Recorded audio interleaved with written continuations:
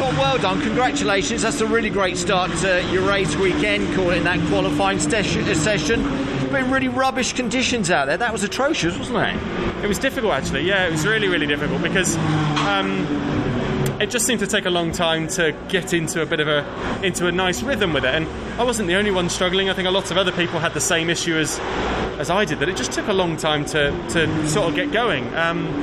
Whether that was a bit of tyre temperature, a bit of pressure, I don't really know, but it was a totally different circuit to what we drove in free practice 1 this morning, in the sense that this morning I kind of got out of the car and said, it feels fantastic, I don't really want to change anything.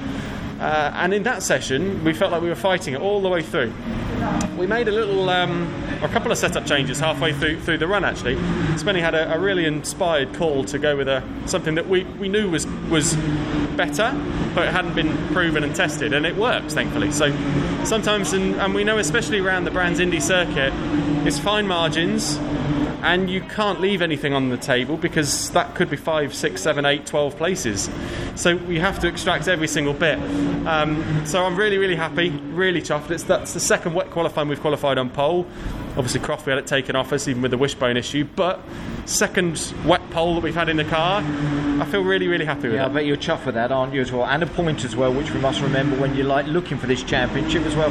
The 3 red flags, Rory was saying, they gave you a little bit of time, maybe as a driver and as a team, to look at what you needed to do to adjust car-wise to those conditions and driving-wise to those conditions. Yeah, a little bit. I wouldn't necessarily say they helped because it takes you lost temperature and pressure, and so I probably disagree with him on that one. It didn't help us, certainly. Whether it helped them, I don't know. But it just takes you slightly out of the rhythm, and so much about wet weather driving is keeping you in the rhythm and just getting the laps in and feeling comfortable with it. So look, I'm very happy. We're 33 points off now.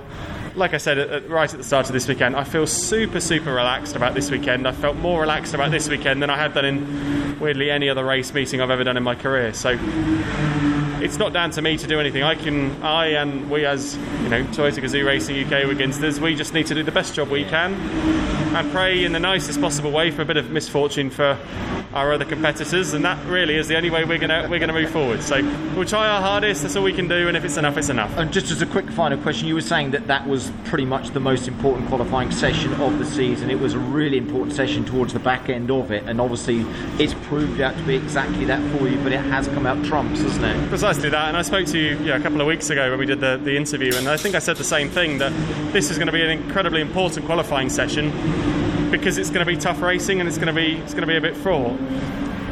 The guys that we've got around us are all of our championship contenders. So in terms of a race day to watch tomorrow, I think people will have to be glued to their TV because it's going to be a great day. It's going to be a great day and a good session for you. Well done, Tom. Perfect. Fantastic. Thank you. Thanks,